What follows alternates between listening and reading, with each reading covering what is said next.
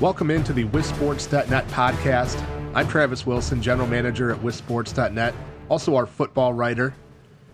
But football's not going to be the main topic today because this is an incredibly busy week, obviously with the state football finals going on Thursday and Friday at Camp Randall in Madison.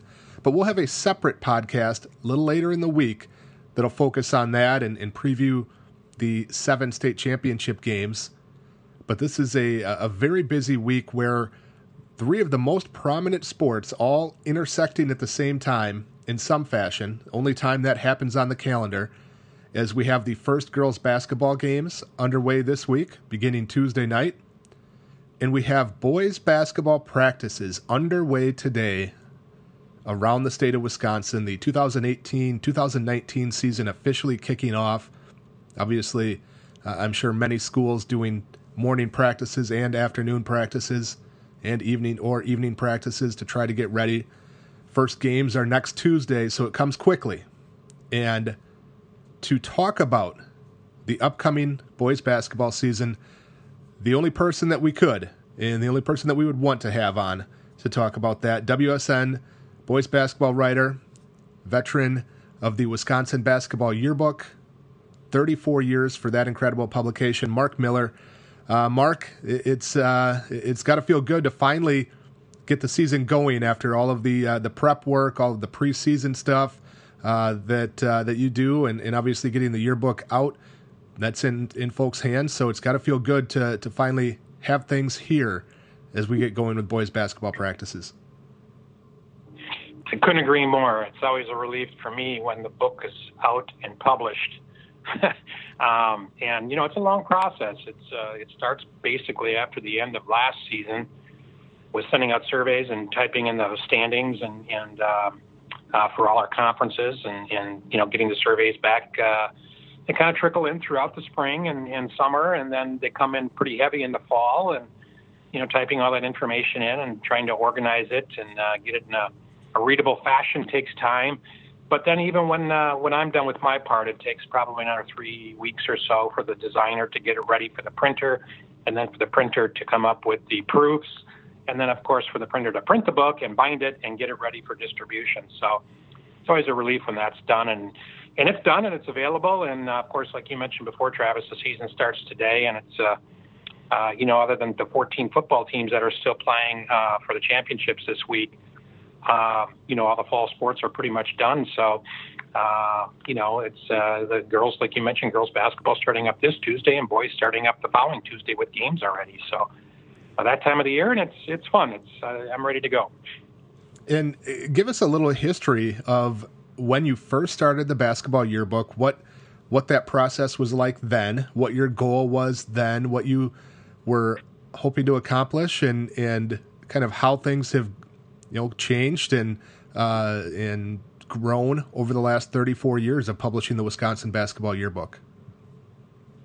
Well, I've always been a high school basketball fan going back to the time I was in grade school and attending games in Appleton where I grew up. And I went to UW-Oshkosh to major in journalism and was working in newspapers and happened to come across a magazine of a similar nature in the state of Minnesota and looked at it and thought about it and kind of pondered it for several months and thought, gosh, this would really be cool if we could get something like this going in Wisconsin. And I think it was June of 1985. It goes back a few years, obviously. I decided to give it a whirl, and I remember one of the first people I talked to was Tom Destel at Sheboygan North. He happened to have a senior that year, 2 really good seniors, actually, and they won the state title in 1986. But Kurt Portman and Troy Rudall were the key players on that Sheboygan North team back in 1985-86. And I remember traveling over to Sheboygan and talking to Tom about the idea and interviewing Kurt Portman for a story in the magazine, and Kurt was on the cover of the first issue. And, like you mentioned before, 34 years later, we're still doing it. The changes have been dramatic. There was no internet, of course, when I started in 85, so everything was by mail. There was no email or anything like that, so I was a lot of phone calls, a lot of traveling around, meeting with coaches, explaining the idea of the yearbook, showing them the Minnesota yearbook to kind of give them a template of what we were going to try to do in Wisconsin, talking with coaches who were involved at the time with the Wisconsin Basketball Coaches Association. I remember talking to Joe Maturi quite a bit about it. He was at Madison Edgewood at the time, and of course went on to be an administrator at the University of Wisconsin and at Denver University, and later at the athletic director at Minnesota. So as far as putting the book together, it was all mail, and whether it was pictures or surveys, it was all done through the U.S. Postal Service, and laying it all out and getting it ready for the printer was totally different then than it is today. Of course, today you can do it all on a computer, and we use InDesign program to do that. But back, probably the first 10, 12 years of the yearbook, it was all pasted up, kind of how they used to do newspapers back in the day, where you'd type in the story and it would come out on film, and you would paste the film down on a sheet of paper, and away you go. So a lot of changes over the years for sure. And it has grown, and as somebody that I remember being in the basketball yearbook and how cool that was to see my name in when I was in high school, my senior year in 1997, 1998. Like you said, there was no internet back then. We weren't going on Wii Sports to see anything, and every once in a while we'd be in the paper. But it was a cool thing. I still have some pictures of when we were in the yearbook, and so it was a cool deal for me. It's still a cool deal for kids to see their names in there. It's an awesome deal for coaches at the high school level, at the college level, that use it religiously, and it's been fun to watch. And even before I came to WSN, and when I was a high school and college basketball coach, I bought the yearbook every year. I remember going to the book worlds many times to try to find it. So it's been awesome to see. But we do have to get into talking about the season itself. And there are so many storylines coming out of last year. There were so many storylines last year itself. As we head into the 2018-19 season, what are the top 3 storylines that you are looking at following as we get going in 2018-19? Well, that's a hard question, because there's really probably 500 storylines, because that's about how many high school teams we have. Obviously the big ones that are going to attract a lot of interest are the main stories that you're talking about, Travis. But every school, every coach, really every player, has aspirations for what's going to happen here over the next several months, and it'll be fun to follow. There's some teams that aren't in our preseason rankings that we just posted up on Wii Sports over the last 10 days or so that will be in the top 10 when the first rankings come out. So it's fun for those teams that are maybe under the radar right now, that are using that perhaps as motivation. Hey, they're overlooking us.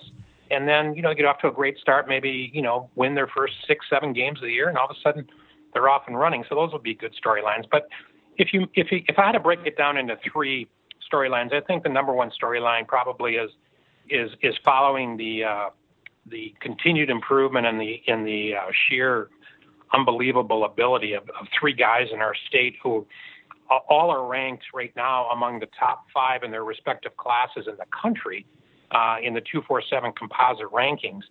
And those 3 guys, of course, are Jalen Johnson of Nicolet, who's ranked number 5 in the country in the 2020 class. He's a junior, of course, and will be leading that team this year after playing at Sun Prairie the past 2 years and moving to the Milwaukee area, and now playing at Nicolet for his junior season.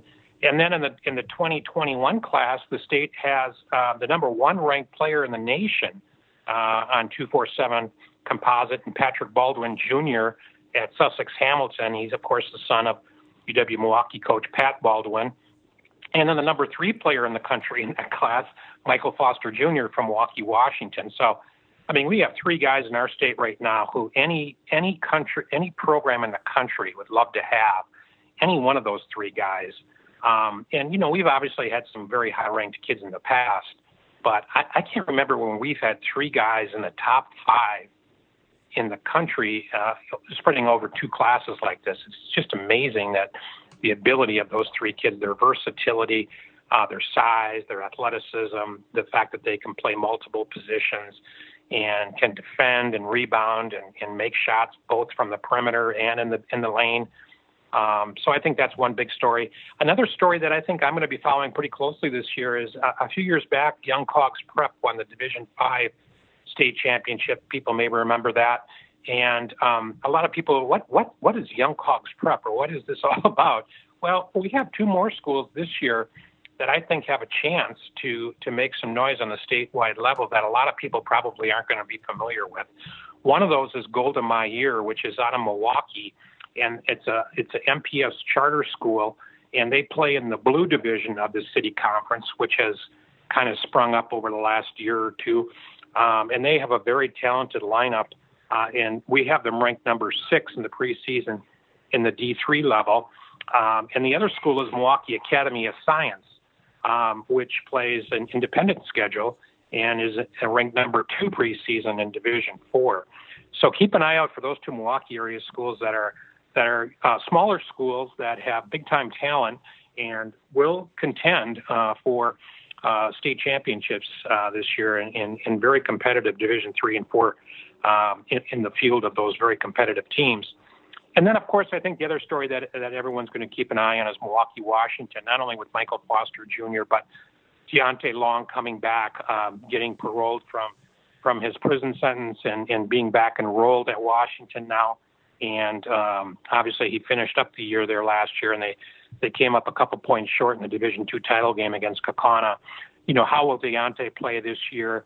And obviously their team is super talented, and that whole Division II field is crazy good with Nicolet and Washington and La Crosse Central and Kaukauna and Onalaska. You can go up and down the line. There's so many good teams there.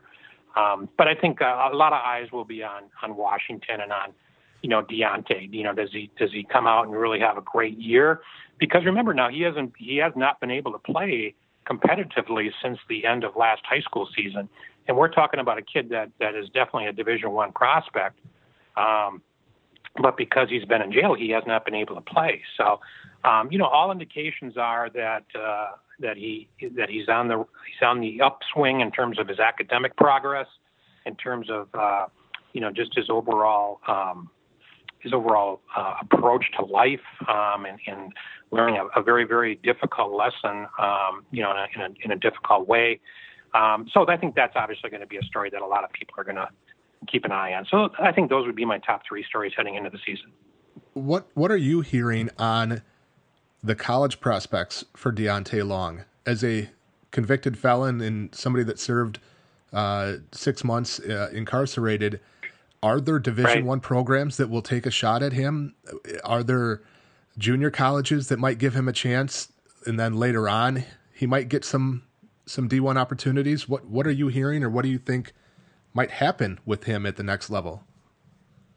Well, I had a chance to talk to Freddie Riley about that when I wrote the story on WisSports when Deontay was paroled, and asked him that very question, Travis. And I think a lot of them are taking a wait and see approach. Okay, he's done his time. He's now paroled, but he still has to do well in the classroom, still has to do well as a player in order to garner their interest.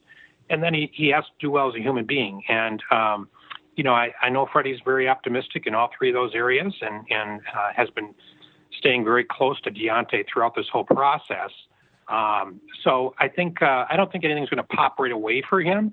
But as we go into the season and Washington plays its games and Deontay gets back on the court, people will see how he's doing, as a basketball player and as a human being, and then it'll take care of itself.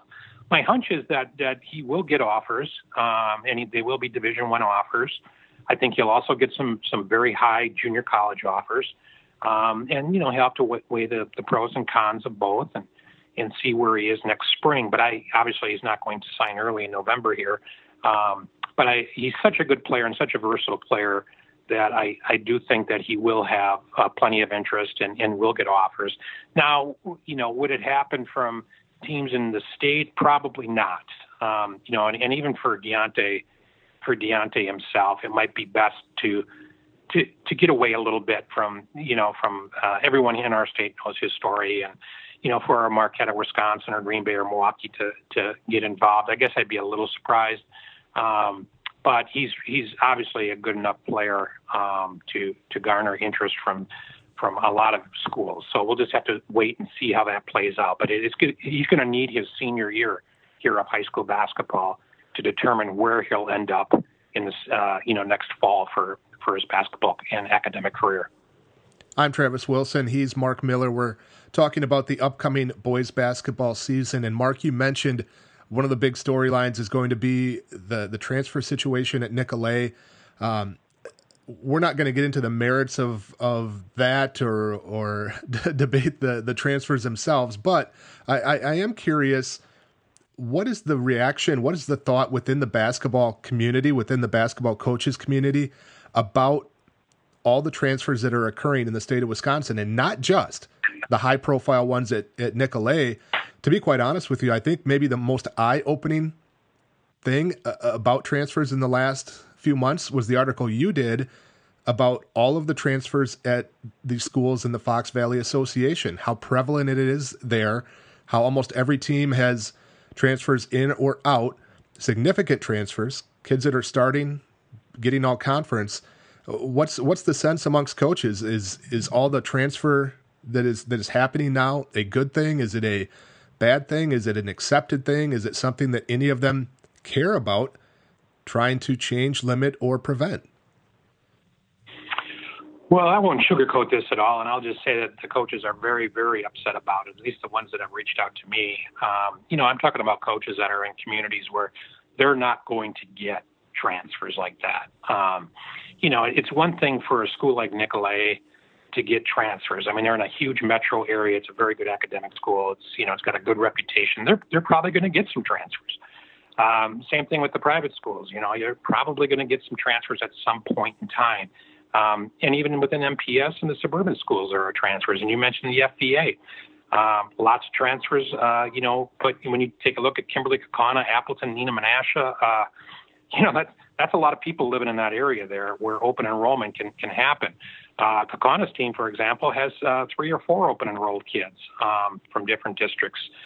Most of them came when they were going into 9th grade, so you don't hear about it. But I'm sure even if you look at the football rosters this weekend at the state championship, there's going to be a lot of open enrolled kids. Open enrollment doesn't seem to bother the coaches as much as kids going to a new school after they started at another school without and kind of building a dynasty, so to speak. And I'm not here to say what's right or wrong, but you asked for the feedback from coaches. It has not been positive. It's been very negative. They don't like the idea of kids all going, to one school and forming a super team. I mean, that's kind of what AAU was for. But we live in a time right now, Travis, where kids and parents, probably parents more so than kids, know what's going on. They look around. They know, hey, if you and I go here, all of a sudden we can win a state championship. Or, if this coach maybe doesn't tickle your fancy with the way he runs his offense or the way he yells at kids or whatever, they can open and enroll to a new school or move to a new community. You see it all the time with AAU, kids jumping AAU teams. Now they're jumping high schools, and of course that's going all up to Division I, where kids are transferring left and right after the end of each year. So it's just kind of the way it is right now. Most coaches do not like it. In fact, I would say almost virtually all do not like it. Sometimes it happens for good reasons. Kids will move to new school for good reasons. I mean, obviously that I'm not naive to think that, one situation might be better than another for a student. But the WIA has their hands full with this, and they know that. And they're looking at possible ways, as you know, you've written about it yourself, Travis, possible ways to try to at least try to curtail it a little bit. And, we did that, I don't know, I guess it's been about a decade now when they put in the transfer rules. And, all those transfers, as you know, are appealable. Parents are smart. They know that, okay, the transfer rule states this, that, and the other. But if we do this, we satisfy the transfer rule requirement. And mostly that involves moving. I think that they need to tighten up those rules just a little bit so we don't have super teams. Chicago has that every year where kids transfer, even after their junior year in high school. All of a sudden they're ending up at a Simeon or a Whitney Young or whatever. And it just kind of makes you shake your head because the other teams really don't have a chance then when you pile up 3-4 Division I guys on one team. So it's a big issue right now. There's no question. And I think it's probably the hottest button issue right now in high school basketball in our state, particularly with what's gone down since the end of last season. So I don't have any easy answers, but nobody does. But I think the WIA is looking at it, and I know they're looking at it very closely and trying to communicate with their athletic directors and administrators to try to come up with some sort of solution so this doesn't become the norm. And not only is players moving schools within the state, open enrollment, as you mentioned, moving, transferring, what have you, there's been an increasing number of players that have left the state of Wisconsin, and it's not anything new. A lot of times it's kids coming out of Milwaukee that have gone on to play at prep schools, etc. Desmond Polk, who had been at New Berlin West, had transferred to Nicolet and then was not going to have eligibility at Nicolet because they had not met all the requirements to be eligible. Rather than sit out, decided he was going to go to an elite prep school in Indiana. And again, that's something that we've seen increasing in the last few years. Where are we at with that? Is that going to only, I guess, get worse, for lack of a better way to put it? And what has led to some of that? Yeah, that's a great question. It's been around now for a while, like you mentioned. It's not a new thing. This year, Desmond Polk is the biggest name, obviously, but Carlos Ramsey is another one who is going to be entering his senior year this year at Destiny High School, and instead has opted to go to Compass Prep in Arizona. So, losing two players like Desmond and Carlos from our state high school ranks is obviously a blow because they're both really good players. And contribute to the overall quality of high school basketball in our state. Now, in Desmond's case, I think, the fact that he would have had to sit out this year, it made perfect sense to go to a place like La Lumiere, which is one of the top prep schools in the country. He's going to get the chance to play many more games. He's going to play against tremendous competition. He's going to get to practice against really good teammates every day. And he's also going to an established school. La Lumiere has been around a long time. Their academic requirements are legit. We're not talking about one of those diploma mills that pop up every now and then. So he ended up in a good spot. I hate to see him leave the state, but I certainly understand it. I'm not as familiar with where Carlos is going at Compass Prep out in Arizona, but Destiny did have a coaching change, and that might have contributed possibly to his desire to go to a prep school. I think depending on how the rules come out with transfers and so forth, we could see an increase in kids leaving, or it could kind of just be a trickle, like it's been, 1 or 2, 3 players every year that leave, primarily from the Milwaukee area. So I don't see a trend with more going, unless the rules suddenly change and make it, kind of force the hand, so to speak, of parents and young student athletes to maybe look more seriously at a prep school. They're all over the country, particularly on the East Coast. And every year, state high school athletic associations throughout the state, or throughout the country, have to deal with, the fact that, we lost 3 or 4 guys. Michigan lost a bunch of really good players this year to prep schools as well. And, for the high schools, it's tough because, they grow up with their friends and all of a sudden they're leaving for their junior and senior year, or they're leaving for their senior year. And it leaves the basketball team in a bad spot, but it also, leaves their friends and classmates kind of in a tough spot. But, in the long term, they're chasing what's best for them from a basketball perspective. And certainly the prep school route can be beneficial. But as a purist, I prefer the high school. But that's just my opinion. But I don't to answer your question again, I don't see a huge trend that way, Travis, unless something were to change over the next 12 months where new rules are in place where kids suddenly decide, it's not worth staying here and be better off going to a place like La Lumiere. We're breaking down some of the big stories in the 2018-19 boys basketball season. I'm Travis Wilson, the general manager at WisSports.net. Joining me is Mark Miller, the boys basketball editor for WSN. As you look over the schedule for this year and you look over some of the top teams, what are a few games that stick out as real high-level games that folks around the state are going to be interested in and going to want to be interested in? Obviously, we'll see some during the playoffs, and we can't predict those, but ones already on the schedule, right. What are some games to watch this year? Yeah, I just wrote down a bunch of games prior, through the end of December that I think will have a lot of eyeballs on them and will be very fun to watch.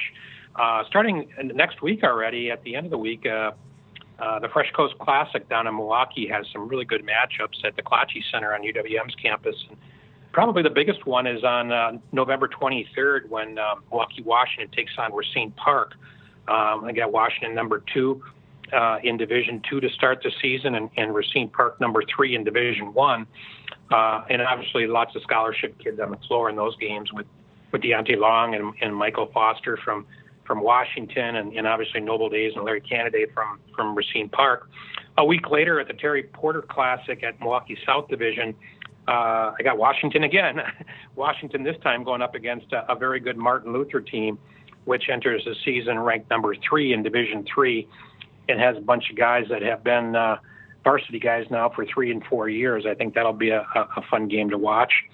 And then the big NY2LA event at Brookfield Central, on December 15th, has one of the feature games of the entire season with Sussex Hamilton and Patrick Baldwin taking on Nicolet with Jamari Sibley and Jalen Johnson and James Graham and all the players at Nicolet. I think that would be a heck of a game to see.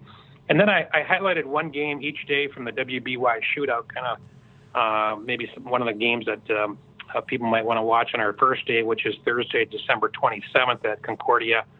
I got Brookfield Central and Martin Luther. Brook Central obviously got a lot back, 2 really good guards in Cole Now and Gage Malinsek, and a really good sophomore prospect in David Joplin. And then on the 28th, I think a really good small school game. In fact, it's our number 1 and number 2 teams in Division IV playing each other. Mineral Point against Milwaukee Academy of Science.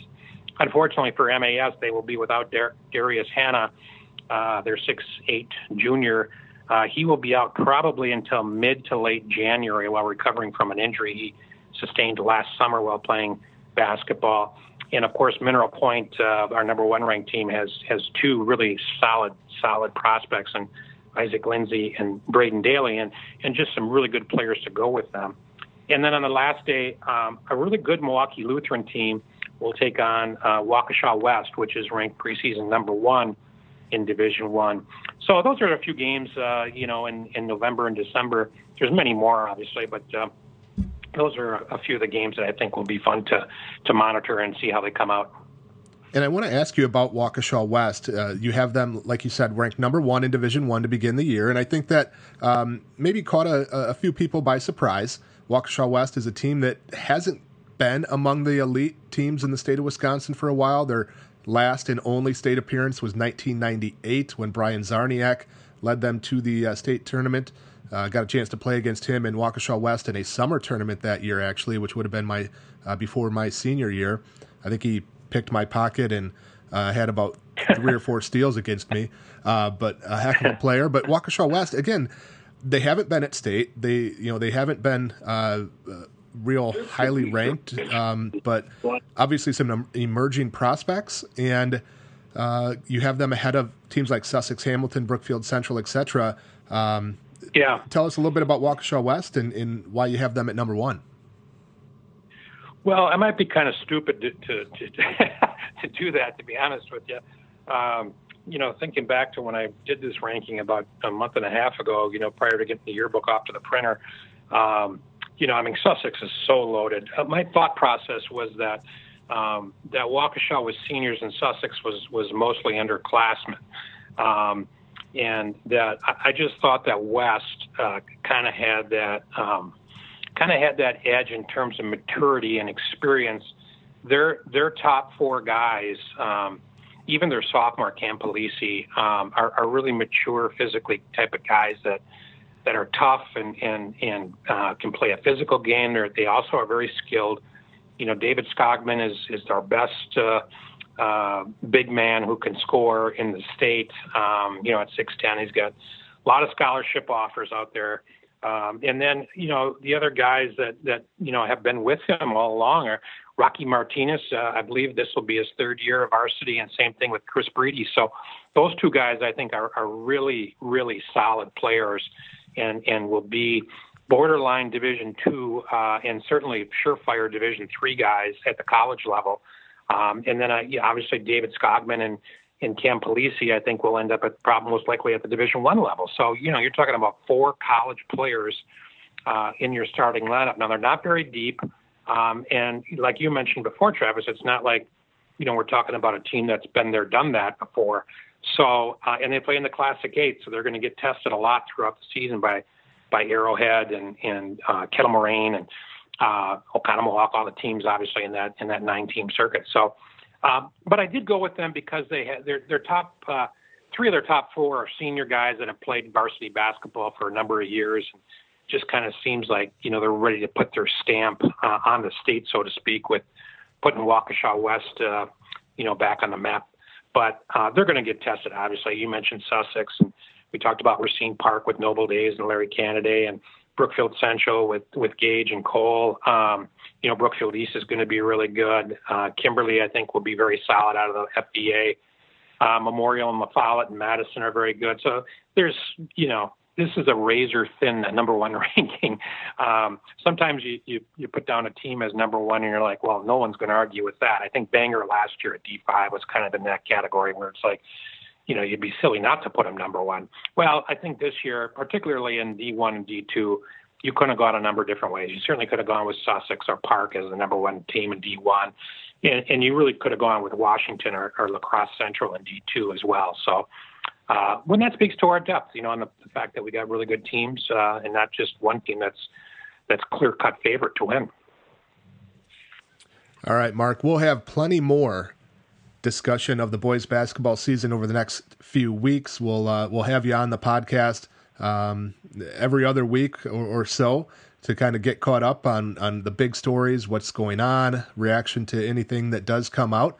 But before we let you go on this edition of the WSN podcast, give us, as we do every week, your stat of the week. Sure.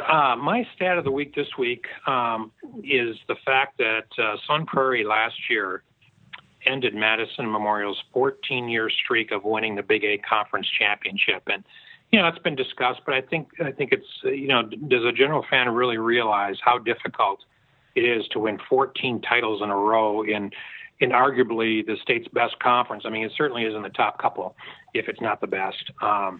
So, will Memorial be able to bounce back this year and get back that title? I mean, they're certainly going to be hungry for it after losing out last year. But I guess I just want to, give one final salute to Madison Memorial for that incredible run of 14 Big 8 conference titles in a row. And they did share a couple of those, but nonetheless, they did win 14 in a row. And that's quite a run. And obviously, they had some great players along the way, Vander Blue and Jerron Bayman and Keaton Ankeville. I mean, go on and on with the tremendous talent that's come out of that program and that Steve Collins has developed over the last, 15 years or so. But that's my stat of the week. One final salute to Memorial for the incredible accomplishment of 14 Big 8 titles in a row. And do you have a rant of the week for us this week?